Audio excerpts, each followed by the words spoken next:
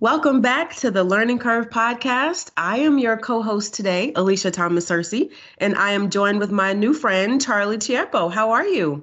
Good, Alicia. I'm happier that I'm here with you, and I'm looking forward to this. Same here. It's going to be a very interesting conversation today. So, of course, before we get into that, it's time for our stories of the week. And Charlie, I'll go first. Go for it. I really enjoyed reading this interview on Education Next between Frederick Hess and Nina Reese. As we know, Nina Reese is the outgoing president of the National Alliance for Public Charter Schools. And she's recent guest on Learning Curve. Exactly, was our guest recently. And so I'm liking these interviews that she's doing, and we're learning a lot. As a former legislator, I did a lot of work in the charter school space. And so I learned a lot from this interview. And so a couple of important things I think to point out. Number one, she was very frank about kind of the politics of charter schools, where we are.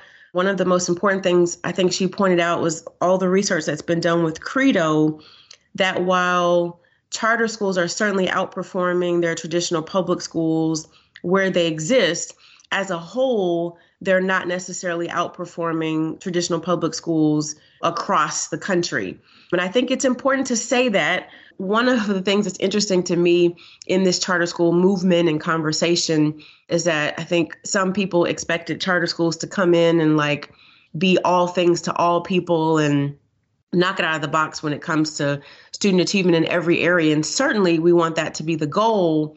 But she also points out something I think very, very important, which is this marriage that she calls between the charter school movement and the accountability movement has really stifled innovation in the charter school space. And if we think back to the 90s, when this conversation started and we wanted to see more innovation in the traditional public school space, I think we thought charters were going to be the entity that helped to do that. But her point is we've been so focused on student achievement and, yes, taking on students just like the traditional public school system, where they are behind in many ways, that charters have not been able to focus on innovation. And so I think this interview was so honest. I thought it was spectacular. And the title of it is very good, right? Honestly assess your strengths and limitations. And so I think any good leader, whether you're leaving the job or just getting into it, or if you're in the middle of the job, you have to take a moment to honestly assess your strengths and your limitations. And so the final thing that she talks about is, what's the advice that she'd give to those who are still in the charter space, still doing this work?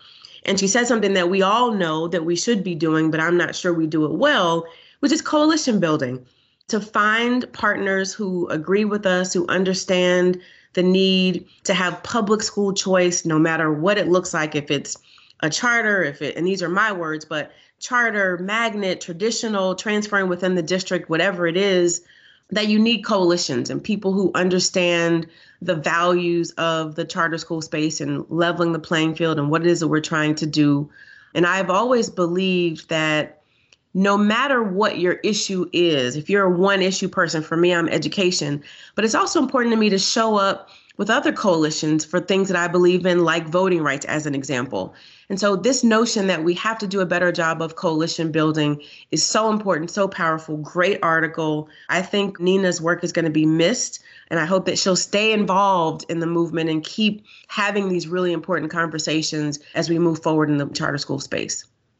Well, Alisha, the thing that you bring up that really resonates with me as someone who's been involved with charters for a long time is Nina's comment about how charters have, for a variety of reasons, not always encouraged innovation. Because I think in Massachusetts, that has certainly always been the case. And at least here, it's been two things. One has been exactly what you say.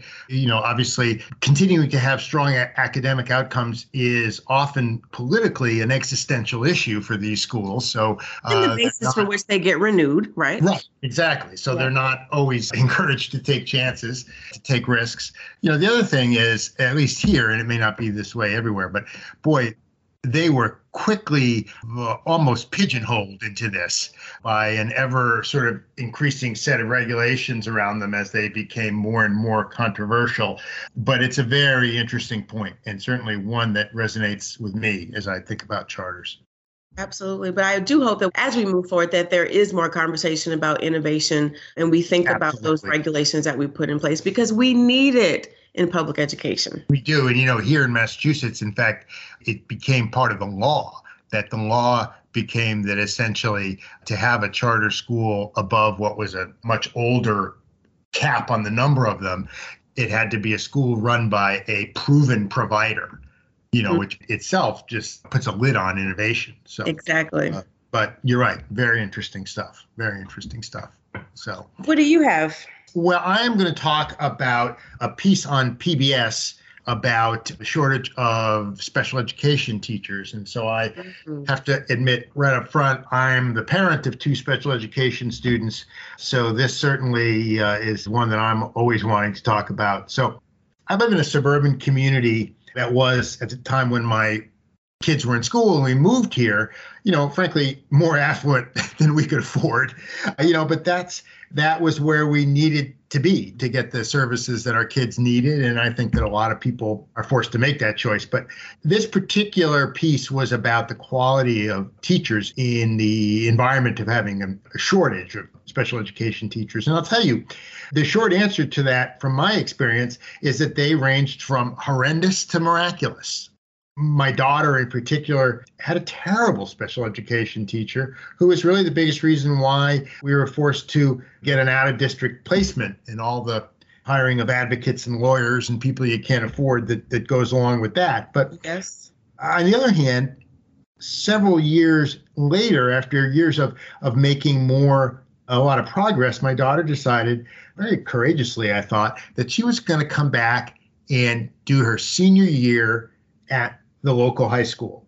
Now, it's hard enough to do your senior year, come back for 1 year when you've been away for years. And I think the fact that it was in the middle of the pandemic makes it even, made it even harder. But I have to say, in this case, that ended up being very successful, largely because of the work by a team of special educators that really were nothing short of miraculous. They were incredible, I'm happy to say, and thankful. So when it comes to this issue of how do we solve this shortage, one of the answers here is, what things that would be probably common sense in the non-education world. Look, teaching is hard. Yes. I spent 3.5 years as an adjunct doing it at the college level. And to do it well, it became almost like a second full-time job.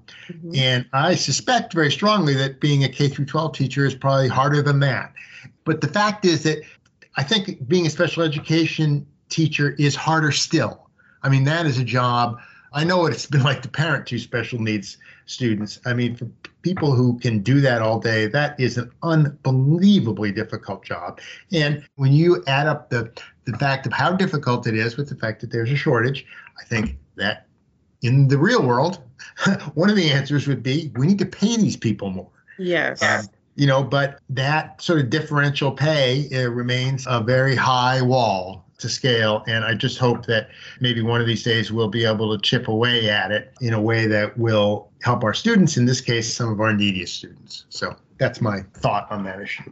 Agreed. I couldn't agree with you more. I, too, in our family, we have 2 who have IEPs and, all of the kids are different. All of them need things different, different resources. And to your point, when I was superintendent, one of my long-term goals, which I never got a chance to get around to, was to train all of the teachers, including the general ed teachers, in special education, because the expertise that special education teachers have is phenomenal. And frankly, all of the students could benefit from it. But to your point, the work that specifically special education teachers do, I think, is God's work.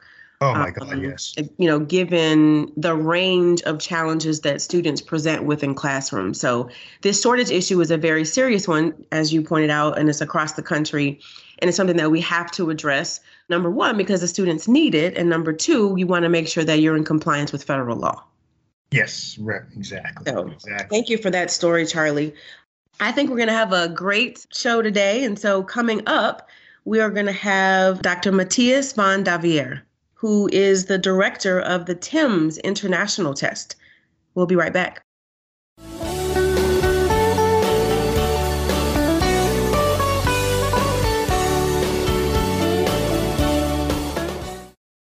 Dr. Matthias von Davier is the J. Donald Monin S.J. Professor in Education at the Lynch School of Education and Human Development at Boston College, and also serves as Executive Director of the TIMSS and PIRLS International Study Center.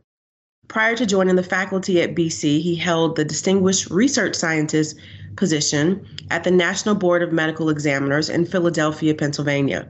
He was a Senior Research Director in the Research and Development Division at Educational Testing Service, also known as ETS, and co-director of the Center for Global Assessment at ETS, leading psychometric research and operational analysis of international large-scale assessments conducted by the center. He earned his PhD in psychology from the University of Kiel, Germany, specializing in psychometrics. Welcome to the show, Dr. von Davier. It's wonderful to have you. I'm going to jump right in and ask the first question. So as your bio notes, you're a German-educated psychometrician and researcher. So can you talk with our listeners about your background and formative educational experiences, how they shaped your work directing TIMSS and PIRLS and teaching education policy at Boston College? Sure. Thank you very much for the invitation and for your question. My background at least explains my accent, of course. Also why I will be a little bit careful to talk a lot about countries I didn't really grow up in. So I teach at Boston College mainly in psychometrics related issues. So we do a lot around methodology and quantitative methods. And I will really focus also on these types of issues in my responses naturally, even though educational policy, of course, gets a lot of information from TIMSS and PIRLS, but I will talk about this in the context of our work in collecting and analyzing the data for TIMSS and PIRLS in the international setting. But more directly to your question, so my education includes college-level mathematics, computer sciences, and psychology. I have my PhD was in quantitative methods in psychology, and I started to work at the Institute for Science Education while TIMSS 1995 was going on. I didn't know about it, or not much about it back then, and did my PhD there. Since 1997, I've been mainly in the US. I've been working at the Educational Testing Service in Princeton, New Jersey, pretty much since 97 and 2000 continuously, first as a research scientist and then ending up as a senior research director at ETS in the Center for Global Assessment and the Center for Statistical Theory and Practice and a few other places. And I've been working on NAEP, on IAC, which is the adult assessment by OECD, later on PISA. And I've been working pretty much all the time on TIMSS and PIRLS as the consultant to Boston College. So I have a long-standing relationship with Boston College, advising them on all kinds of statistical and psychometric analyses that they had to do. And then 3 years ago, I came to Boston College to lead the TIMSS and PIRLS International Study Center. And right now we're working on PIRLS 26, TIMSS 23, and very soon, hopefully very quickly, also on TIMSS 27, because the cycle never ends. So these are all cyclical assessments and some other related projects. So we have a really great staff there. They're outstanding professionals, and we're also lucky enough to get a lot of graduate students and PhD students who work with us in the center. Very fascinating. Thank you for that. And so psychometrics and standardized test development are often hotly contested topics in K-12 education. Hopefully you would agree with that. And so could you explain what psychometrics is and how testing companies employ a wide variety of experts in this field to produce standardized tests that are both statistically valid and a fair way to measure student learning? Yes, certainly happy to answer this. I think it's hotly contested. I fully agree with that, but also often not well understood, I guess. Psychometrics is the study of how we can quantify individual differences in a way that is fair, that treats everybody the same regardless of background, reliable, that it gives you nearly the same or almost the same results if you would redo the test, and valid, so that it actually measures what it's supposed to measure and not just some randomly related other properties. In some ways, psychometrics has similarities, and I say that also in my lectures, to sports ranking systems, whether you are ranking tennis players, chess masters, baseball teams, other types of players, even in massive online computer games, you find very similar methods applied. And if you look at that, if you look at tennis rankings, chess rankings, other types of sports, competitive sports, there is much less of being hotly contested to be heard. And they apply almost the same methods. So there's a lot of mathematics involved. Scores are derived in scientifically rigorous and defensible ways. But of course, we have to make sure that we really measure what we want to measure. So there's the mathematics alone or the statistics alone doesn't help. It doesn't do the full 100% of the job, I should say. It can only go so far. So we need content experts. We need experts in assessment, in sampling, also fairness of assessment in content areas, expert in how to assess content and context variables, etc. So it goes way beyond just the administering a test. Also, I need to point out, TIMSS and PIRLS do not give scores to individual students. We describe countries or groups within countries. And that involves many more steps that I really can't talk here in full detail, but I'm very happy to talk a lot about this, and I usually do. We also take care very carefully to make sure that we cover the curricula that are being taught in the countries and talk a lot with countries about what is being taught and how it can be reflected in our assessments. A lot goes into this, and it's important for us to know that as we think about the reliability of these assessments. So thank you for that. So since 1957, when the Soviet Union successfully launched Sputnik 1, there's often been a strong relationship between education policy, STEM, and military or space applications.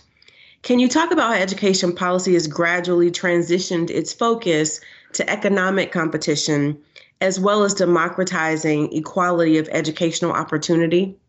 Very interesting question. And I was reminded that my alma mater, the University of Kiel in Germany, they actually started the Institute for Science Education exactly because of Sputnik, just shortly after this historic event in 1957. I think the institute was started in 1958, actually. But I think there's, of course, a push to look at education also in terms of economic outcomes. However, TIMSS and PIRLS keep the educational focus and keep the focus on what is being taught in schools, what are countries agreeing on in terms of content. So we really look at the curricula. I mentioned that in the answer to my last question. We do this work for not an economic organization like some other assessments. We do this work for the International Association for the Evaluation of Educational Achievement, the IEA, and they have a clear educational focus, thinking about how to improve education worldwide. This organization goes back to 1958, has legal status since 1967, and has made numerous contributions and grew the field of international large-scale assessment before actually these more economic-focused assessments. TIMSS itself started in 95, but really goes back to earlier mathematics and science studies, so the first and second mathematics and science studies. For example, I will close with this one, we do not only test students in terms of how well they do in math and science or reading for PIRLS, we also gather and collect a lot of context variables systematically. Mm-hmm. Our last report that you will find online at the TIMSS and PIRLS website, for example, focused on student well-being based on the PIRLS 2021 data. PIRLS is the reading assessment that essentially is the other big assessment in our center. Thank you. Going back to A Nation at Risk in 1983 in the U.S. and internationally, there's been growing knowledge and data about the relationship between K-12 educational attainment and the global competitiveness among nations. Could you talk about the global education data landscape and how international testing like TIMSS have greatly expanded our understanding of education performance across the world? Yeah, sure. So if you allow me, I would stay with the international level because many of these things really also apply to not only the US, but also the other nations. So we really want to make sure that we do not prescribe any particular policy. We would like to provide information to policymakers, but don't really want to get into the way of what they then do based on a further analysis. So we provide one perspective on the role of education on educational outcomes, policymakers take a lot more information into account and then come up with policies. Of course, I want to admit, and it's a very important finding that we find over and over, that economic strength and educational outcomes, achievement measures, TIMSS and PIRLS and other assessments, they do correlate at the country level. So you will see economically stronger countries will tend to be higher scoring than economically more challenged countries or developing countries or countries that are at the threshold, low and middle income countries. The same is true not only for economy, but also for the transparency index that talks about how transparent government is, how transparent the society is, how many problems there are. So even there, it's a very high relationship. More transparent a society according to these kinds of criteria are, the higher tend to be the average achievement in that country. However, you can also argue this is like the famous chicken and egg problem.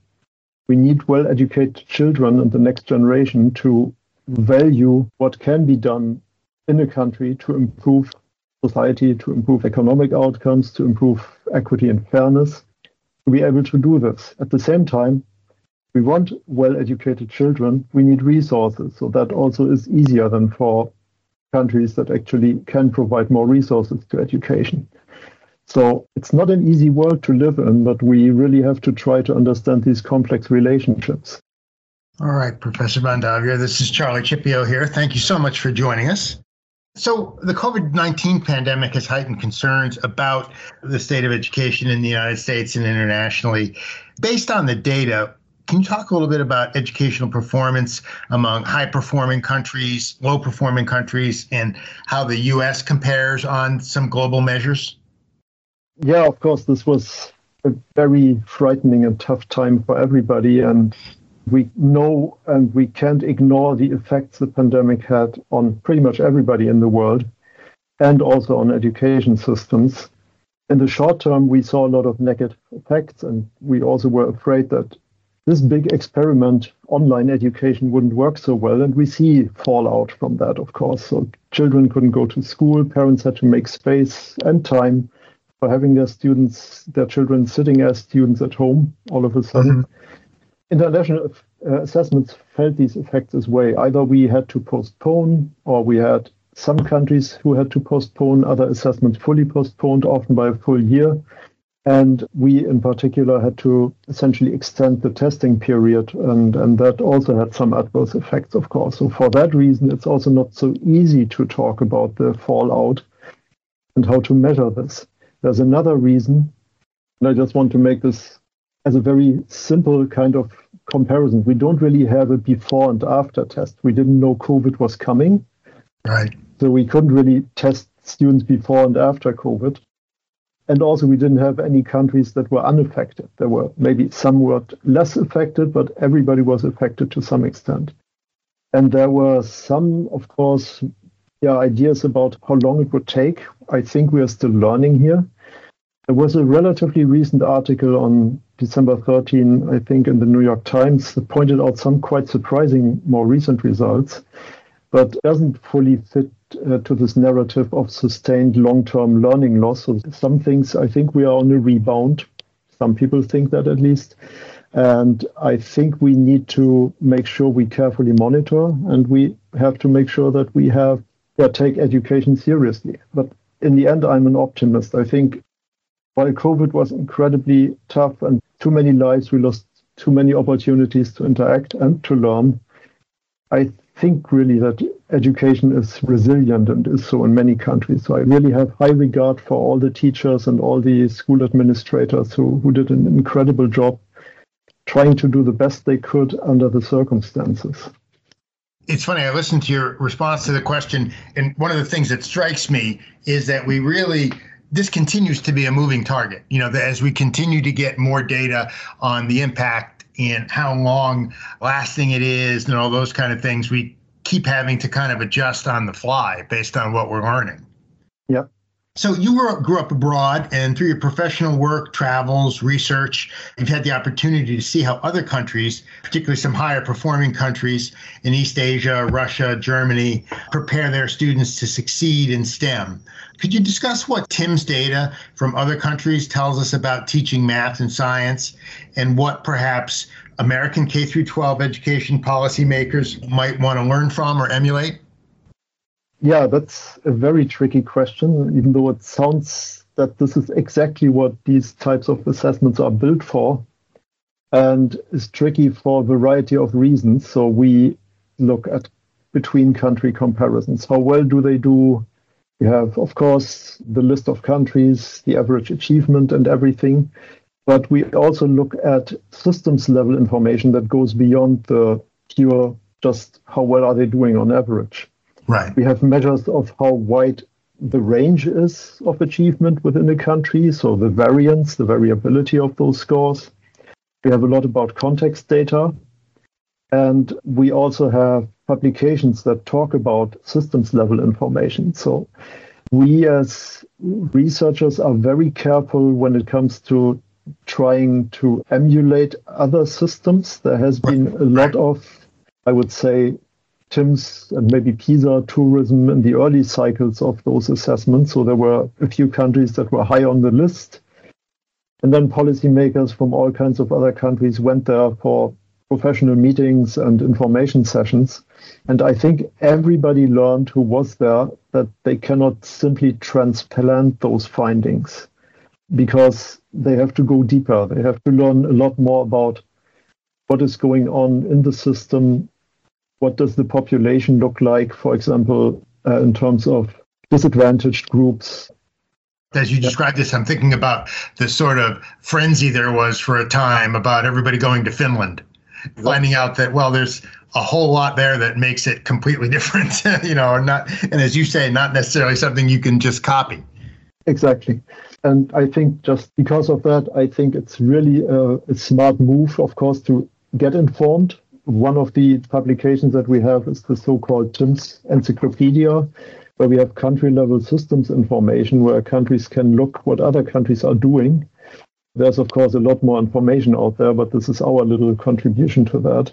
And then the other point is we really need to look deeper. It's not only the average achievement and then looking what they do in education. We also need to look at how the country is set up. So what kind of training do teachers go through? What kind of supports do parents get? What happens in education policy there at a really deep level? How different are school systems? Are they driven centrally? There are so many different school systems out there, and to simply transplant something, say a centralized school system, cannot be transplanted to a system with federal states. So it's a very tricky question, but a very interesting one. And I can just suggest to look into all the different publications where you find information about the different countries. Right. All right. Well, finally, international members like TIMSS highlight the relationship between education, skills, and innovation. Can you talk about the wider learning loss, educational impact, and financial implications that the COVID pandemic has had on global K-12 education and on competition between nations? Yeah, I would like to say a lot about this, but I would also like to go back to a previous point. So there is certainly learning loss, but we also don't know the extent of the learning loss just because we don't have this direct before and after measures. Yes. We see on average that many countries in the last two bigger assessments showed a decline somewhat. But we also saw that some countries maybe saw less decline compared to other countries. The Secretary of Education actually pointed that out on December 5th, 23 right now. He said, here's the bottom line. At an extremely tough time in education, the United States moved up in the world rankings in reading, math, and science, all three categories, PISA measures, while unfortunately many other countries saw declines. So everybody went down, but the US less than other countries, and actually in two domains almost not at all. So in reading and science, there was very little change. So I would say some countries might be more resilient. Some countries might have been better prepared. we don't know exactly what went on. This is why within country studies are so important. For example, in our last assessment, we had questions about COVID, of course, because we collected during and after COVID. But the responses were so diverse that we are going to publish the responses just as they are. We are not trying to somehow group them or make statements about, okay, this is a good approach, this is not so much a good approach, because there are so many different ways, there are so many different school systems. So I don't want you to feel discouraged by this, but it's something you really need within country studies. It's very hard to generalize because every country had a different approach to how they handled COVID. Whether it was hybrid, that schools were open for half-size classrooms and some students stayed home, others were in class. Some other countries had full closings by region, some others tried to stay in class. So you really described it so wisely as a moving target. We still learn, but we can't just say, okay, this can be transplanted. This is what we learned about COVID. This worked in that country. So for the next pandemic, we know what to do. Unfortunately, it's not that easy. Yeah. It's funny, as you mentioned that, I'm thinking what comes to mind is two neighboring countries, Norway and Sweden, for example, who approached the pandemic so differently in terms of the policy responses to it. So that is certainly a very good point. This was great, Professor von Davier. I really appreciate your being here. I suspect there are some of us here who might want to get you back to have you talk to us about sports rankings, but that's I would love that. But that's a different question for a different day. Thank you so much for joining us. We really appreciate it. Thank you. Great conversation today. Thank you for the invitation. It was really nice.